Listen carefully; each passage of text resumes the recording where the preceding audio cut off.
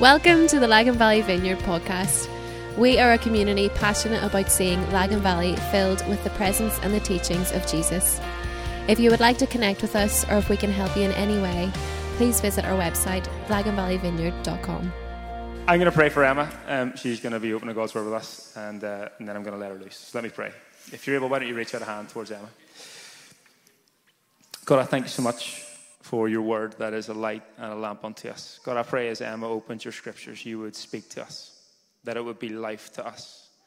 God, I pray you'd fill her right now full of confidence and boldness. God, I pray she would be unapologetically herself as she shares with us. And Holy Spirit, would you move in and through it all?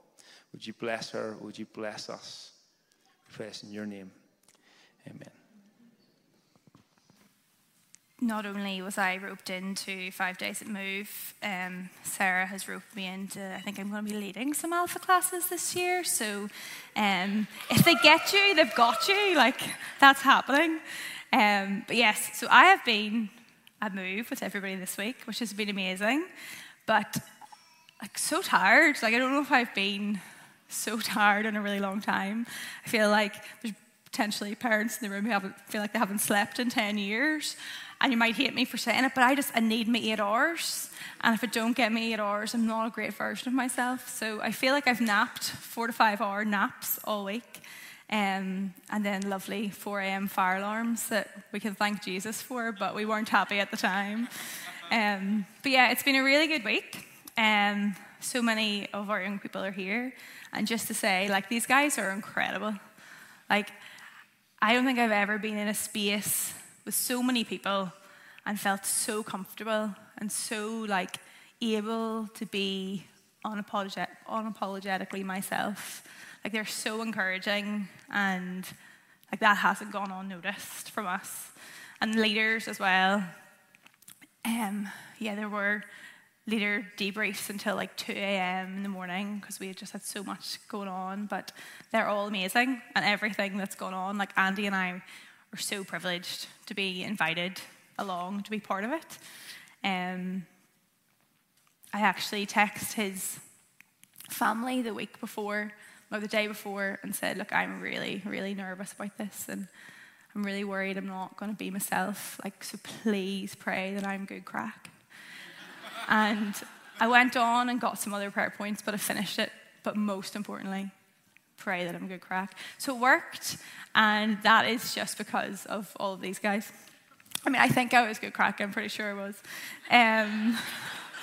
But today we are continuing our series, Dreams of the Future, and I am chatting to us about the work of our hands.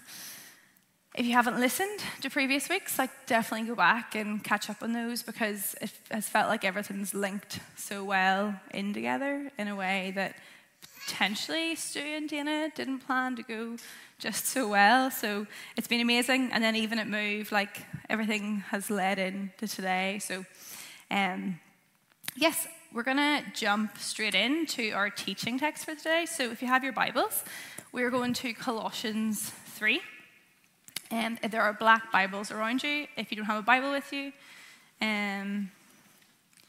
Colossians 3, and we're going to read from verse 12.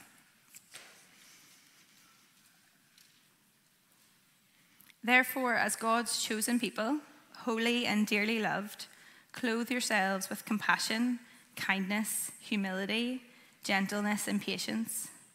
Bear with each other and forgive one another if any of you has a grievance against someone. Forgive as the Lord forgave you. And over all these virtues put on love, which binds them all together in perfect unity. Let the peace of Christ rule in your hearts, since as members of one body you are called to peace, and be thankful. Let the message of Christ dwell among you richly, and as you teach and admonish one another with all wisdom through psalms, hymns, and songs from the Spirit, singing to God with gratitude in your hearts. And whatever you do, whether in word or deed, do it all in the name of the Lord Jesus, giving thanks to God the Father through him. Let's just pray. Father, I thank you so much for an amazing week that we've had, and some of us have maybe come today with not such amazing weeks, and I just pray that as we meet here this morning that we will all encounter you. Thank you for your presence, and I just pray that any heaviness can be left at the door today, and that we can enter into everything that you have for us with willing hearts. Amen. So a little context from where we are reading. This is a letter. Colossians is a letter written by Paul to the people of Colossae, and basically he is writing to say to the church, a new church that he hasn't met, to say, you've heard the gospel from Epaphras, and back that up. That's all really good stuff, and just really to encourage them. He wants to remind them as well of how they're living now, that they are to give as they give their lives to God. There's a concern, like in chapter 2, that these people who have been living here have grown up worshipping many gods and following the laws of the Torah that Jesus has now fulfilled. So from Paul, this is a message to say for them not to fall back into their culture, but to remind them of how to live and not to lose sight of their new life in Christ. And there's like so much that we could unpack there. But when we look at the work of our hands, I want to focus on that last verse. And whatever you do, whether in word or deed, do it all in the name of the Lord Jesus, giving thanks to God the Father through him.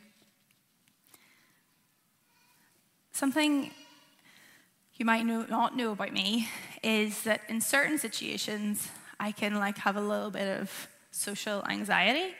Maybe it's glaringly obvious, but I'm not great with small talk. Small talk is not my friend, and I normally leave those situations thinking, oh wow, I've overshared. Did I really say those things? I think the main reason for this is because I know the question's going to come. So what is it you do? And when I get asked that question, I honestly want the ground to swallow me up. I was away with family a couple of weekends ago when I was chatting to my cousin's wife, who I had just met on the Friday night, and this was Saturday night, so kind of thought I had avoided that, but she asked me that innocent question, so Emma, what do you do? And my posture changed from we were just playing games and being really competitive, and it changed from laughing to sitting back and bracing myself as I figured out how do I answer that question. But anyway, I answered, and it sounded a little bit like, I just do, I do a wee bit of admin at home, and maybe, I suppose come September, I'm studying again.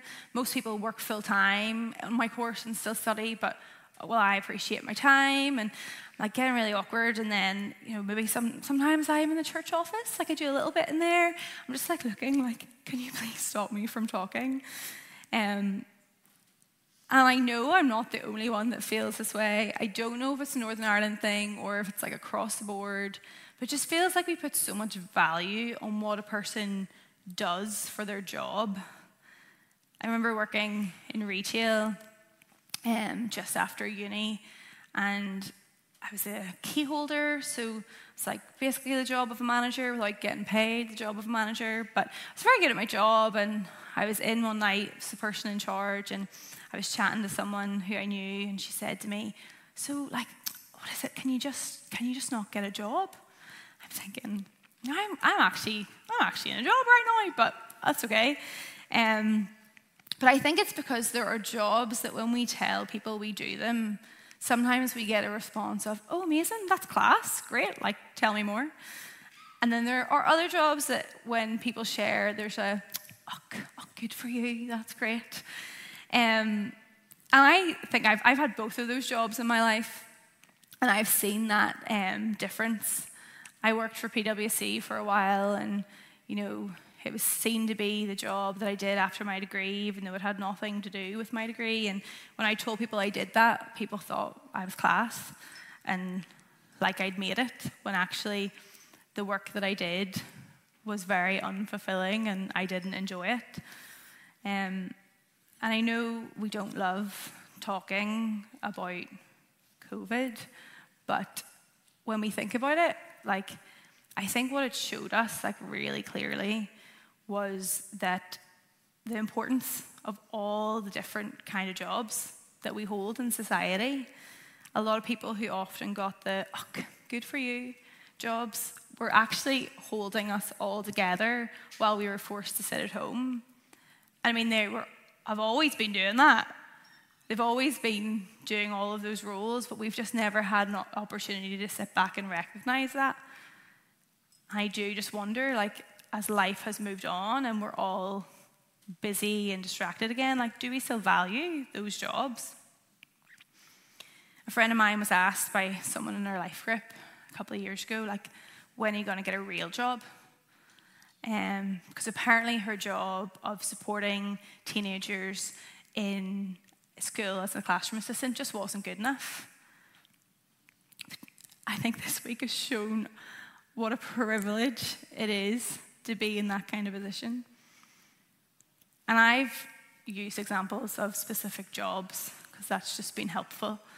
But when I talk about this, I am talking about all of the spaces and places that we find ourselves in our week. It's not limited to paid employment by any means.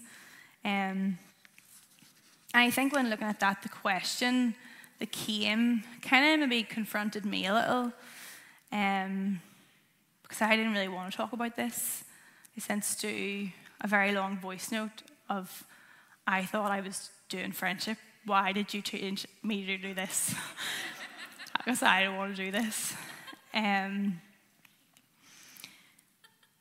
But I think the question that comes from that is then, well, why do we do what we do? Why do I struggle to tell people what I do? And do we do those things because we want recognition from others? I know when I was rhyming those things off the other week, and it happens to me all the time, I haven't found a response that I'm comfortable with, but I know when I was rhyming those things off the other week, I just had a real sense of, like, is that okay? Like, have I said enough? Can I stop now? Do you value what I've told you? And it definitely links back to this embarrassment that we can feel that we haven't made it in the way the world tells us to. We've had dreams when we're younger, and it feels like we haven't lived into those. But who decides if we've made it? And who answers that question of whether or not what we do is good enough? And I also think that this links into how we view ministry as well. Some of us, I think, feel like the role that we're in, doesn't give us space to do God's work. We don't work for a church, we don't work for a charity, maybe we're not volunteering. Like, I just do this. And what good is that? And what good is that bringing to the kingdom? Colossians 3:17 says, whatever you do, do it in the name of the Lord Jesus. I really think we need to not downplay what we do and write ourselves off as not being important enough, but we need to recognize that whatever it is we're doing, we can invite Jesus into that wherever we're at. I think we're supposed to approach however we spend our week as worship and service to God.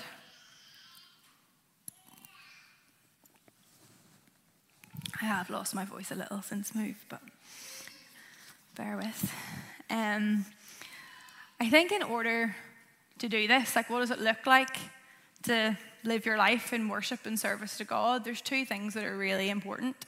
I've made them up. These two things are the two things I think are really important, and it's our posture and what we'll call practical. Like, we could do a whole different talk about how we can practically step into the things of the kingdom. And there's so many things within this place that we can do that as well. And actually at Move, there was this focus on being kingdom workers. Some of the girls have the jumpers that say kingdom workers on them. And that was kind of a focus. And it was all about, we heard from young people who were doing class things like starting up Bible studies, prayer meetings in their school, and getting involved with what their church is doing. And all that stuff is, like, really class and really, really good. I just don't think that's where we're going to go today. But just to mention on that as well, like what we actually saw this week as well, and I think that's what we need to hear, is we had one guy who wasn't with us, but we heard about him. And basically, about a year ago, I'm not sure exactly, he decided that he's seeing loads of Ukrainians coming in, living around him, and coming to his school. But no one was really talking to them. You know, first day they would get some chats from other people, but after that, like, the conversation died, and there wasn't an ability to have friendship there. So he took it upon himself to go and learn Ukrainian. He started on Duolingo and realised it doesn't teach you much that you can actually use. I did it once, knew how to say all the vegetables in Romanian, but knew nothing else. So he then decided for his transition year in the south that he would learn Ukrainian. And to him, we kind of caught him walking down the corridor, and between Amy and Sarah and myself, we're trying to help him understand that what he is doing was amazing, and that what he is doing is Jesus' work. And he's like, I needed to do something for my transition year. This is just what I did. But actually what we saw from him was that he realized a moment in the week that this is something I can do with Jesus. It is something I'm doing with Jesus, and it's not just something I've decided myself. Does that make sense? It was just a really beautiful moment of him realizing that where he's at and what he's doing is actually partnering with Jesus. And I think, he just was so humble. It's unreal. But yes, I've lost where I am. I'm over here. That's grand. But yes, so practical, although the practical is really important and there's so much good there, I think what we want to look at is the posture element of this.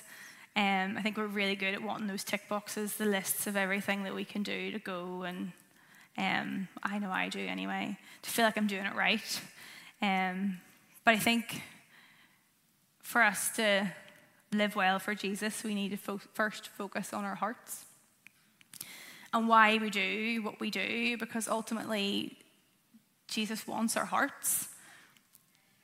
What are our dreams for the future? I think talking about this posture, it's about seeing what we have in our hands and giving that over to God. And there's often this disconnect with how we do that. And I just think it's because when we look at our hands, sometimes feels like there's nothing there. Or maybe there's a real disappointment with what's there. Do we like what we have in our hands?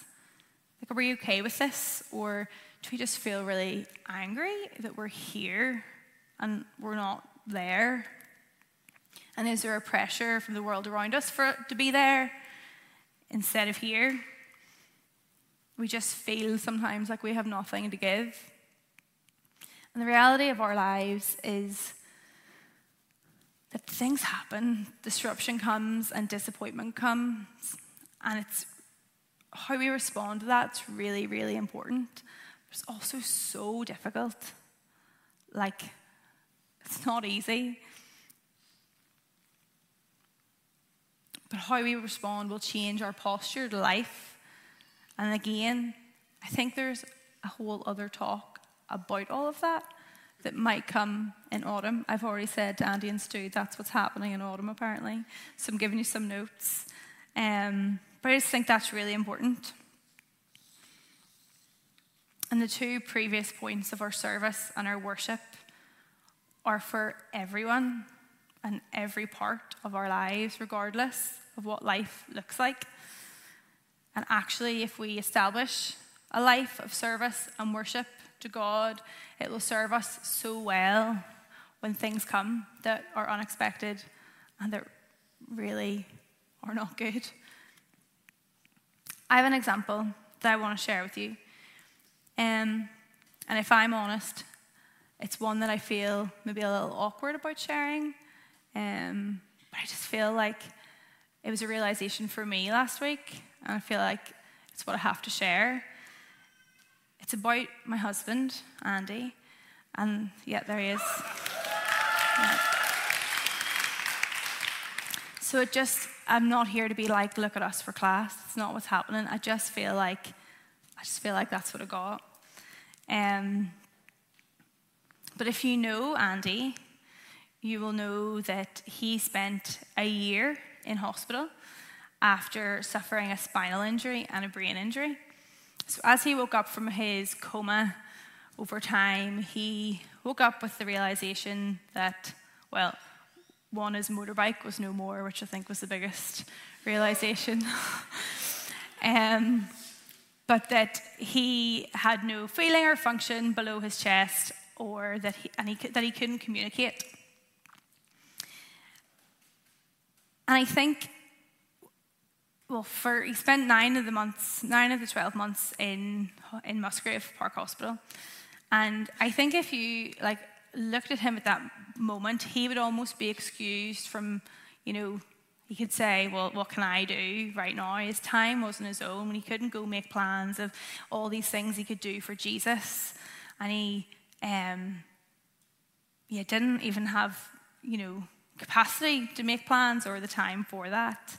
But what he did do was he lent into God in whatever way he could. Anyone was with him, he asked them to pray and pray again and read again. He was just unapologetically himself in that space. I had to apologize on his behalf because, again, if you know him, you know that that's necessary. But everyone else seemed to like him. And simply by playing Uno with anyone who passed him, you weren't allowed to get past without playing Uno, or he's messing around in therapy. He just touched so many people and their lives around him. And after a couple of sessions he had with a psychologist who'd maybe been, I can't remember the number, 25 years in the job, he said to us that he's never in his whole time met anyone who was happy to be in hospital and was just happy to be there for 9 months. Because naturally, everybody who was in there was wanting to be out and to go about their normal life, and that's completely understandable. And although Andy obviously did want that too, he was just in a place where he was able to say, well, that's not where I'm at. But Jesus, where I am at, I give that all over to you. And to this day, people who meet Andrew are so excited to see him. We met someone at the food bank the other day who was absolutely delighted. He was a patient at the same time. He just brought people joy. There was one physio in the Royal who would take her breaks in Andy's side room because she just wanted to be there, just wanted to hang out. And then another one who said that when she worked with Andy, she just felt there was such a sense of peace come over her. And then finally, just his OT that worked with him for the 9 months in Musgrave, as soon as Andy got his discharge date, she handed in her notice. And she said, Jess, I've been wanting to leave, but I couldn't leave until Andy left. And that was just hit me last week. I lived through it and I watched it all, but I don't think I realised. And we've talked all week at Move as leaders about how we feel like Jesus has been a magnet for our young people. And then that was someone's story when they shared at the end of the week that Jesus was like a magnet for them. And when we take the little that we have, disappointment, and whatever we hold in our hands, and we give it over to Jesus, trusting that no matter what happens, no matter where we are, if we don't get here, that actually we're okay here because we have Jesus. If we can do that, and if we can live our lives in service and worship to him, then we become like a magnet to people. And I think it's because of the joy. It's because of the joy that we have when we do that. And I think that's just an example. You've already heard that from some of our young people, how that was just so infectious. And sometimes it might sound like, oh, well, that's not the way the world works, Emma. don't know what the word is, if it's like romanticized or whatever, but actually it's just so true. And we had so many of our girls who weren't around church environments before. Like, that's what they said. Like, why is everybody so nice? Everybody's so kind. They're just feeling this feeling that they don't get anywhere else. And that's just because the people they were around were different. I wonder what it would look like for us to be people that others are drawn to in work, at the school gates, as we care for family members that we never thought we'd have to care for, or the ones who used to care for us. Or as we live into a retired life that actually is nothing what we expected it to be, and we don't know how to do it. I'm not here to give us a list of all the things that we have to do now to go and serve Jesus. I'm here to say that it just simply starts with the posture of our hearts. Verse 12, clothe yourselves with compassion, kindness, gentleness, and patience.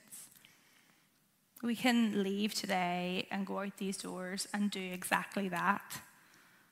Like, even if nothing changes practically in our life, we can do that now.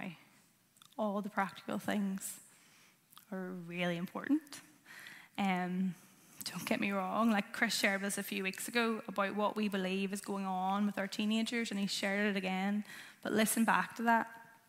Afterwards, I had some really good chats with people who are wanting to do Alpha.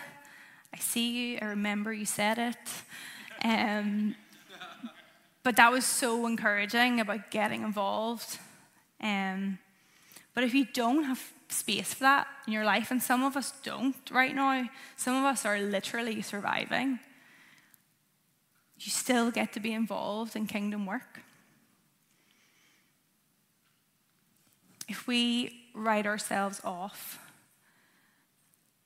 as not having anything, do you know, if it's a case of I'll worship God when I'm here, or I'll serve him when I'm here, because right now all my effort is getting here, I just wonder, when we get here, are we going to be happy with this? Or are we going to have another thing to get to? I think if we live like that, we're really missing the point. And actually, we're missing an opportunity to step into the freedom that Christ brings us. I have no doubt that there's more joy here in the really, really hard stuff, but partnering with Jesus, than there is in the striving to get here for the acceptance of the world, or just to fulfill the dreams that we had, that we feel like if we don't, that we failed.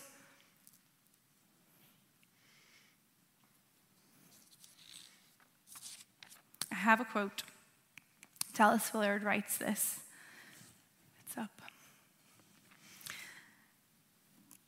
God is yet to bless anyone except where they actually are. And if we faithlessly discard situation after situation, moment after moment, as not being right, we will simply have no place to receive his kingdom in our life. Where are we at right now? Like, are we discarding where we're at as not being good enough for God? God is yet to bless anyone except where they actually are. And I think that's what that God wants to do today, is to bless us where we are. These guys came to move. Quite a few of them did not want to be there. I'm pretty sure Abby was trying to sneak off and get a train to get herself home, which would have been a real disaster for all of us. But God's blessing us where we're at. And that's just so important. If you guys want to come back up.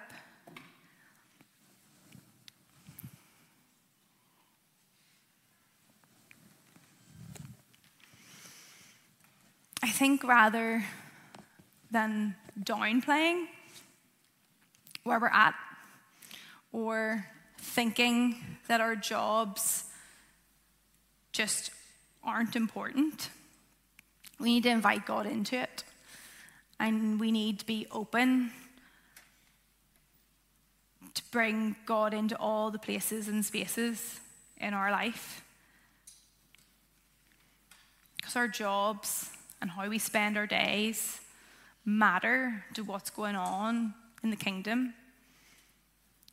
So we need to invite him in exactly where we're at.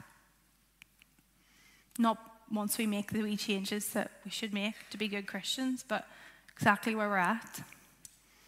And if we do that, in order to do that, it begins with a posture. And it begins with open hearts. And when we do that, we naturally see God move. Like we saw that this week, where we see one of our lads, like someone stands on his foot and he's filled with the Spirit, and he's filled with this moment where God's done something within him, and he goes and he prays that over somebody else. It's infectious. Like imagine if we did that.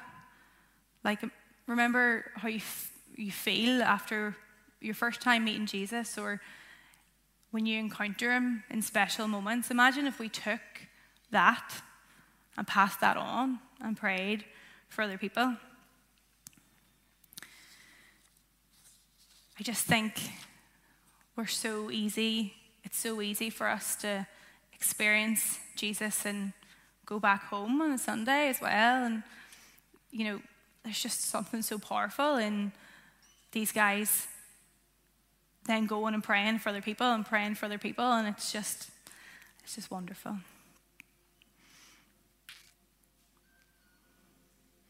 If you're able, would you please stand with me?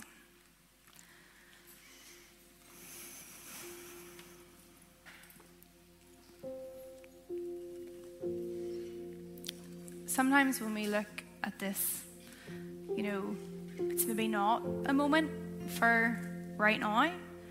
And it's like when you leave here and go home, it's something you give to Jesus.